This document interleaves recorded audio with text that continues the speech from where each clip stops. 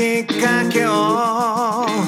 話さずに掴んだまま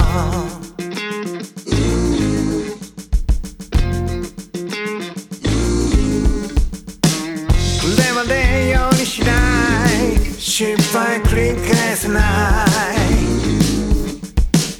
目の前にあるのに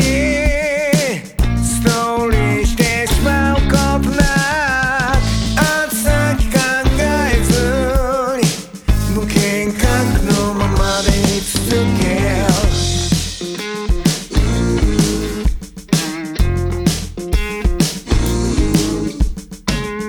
勢い余って少し迷惑をかけて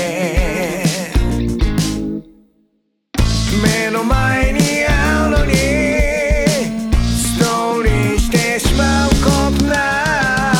後先考えずに無計画のままでい続ける小さなきっかけを話さずに掴んだままこれまでようにしない失敗繰り返さない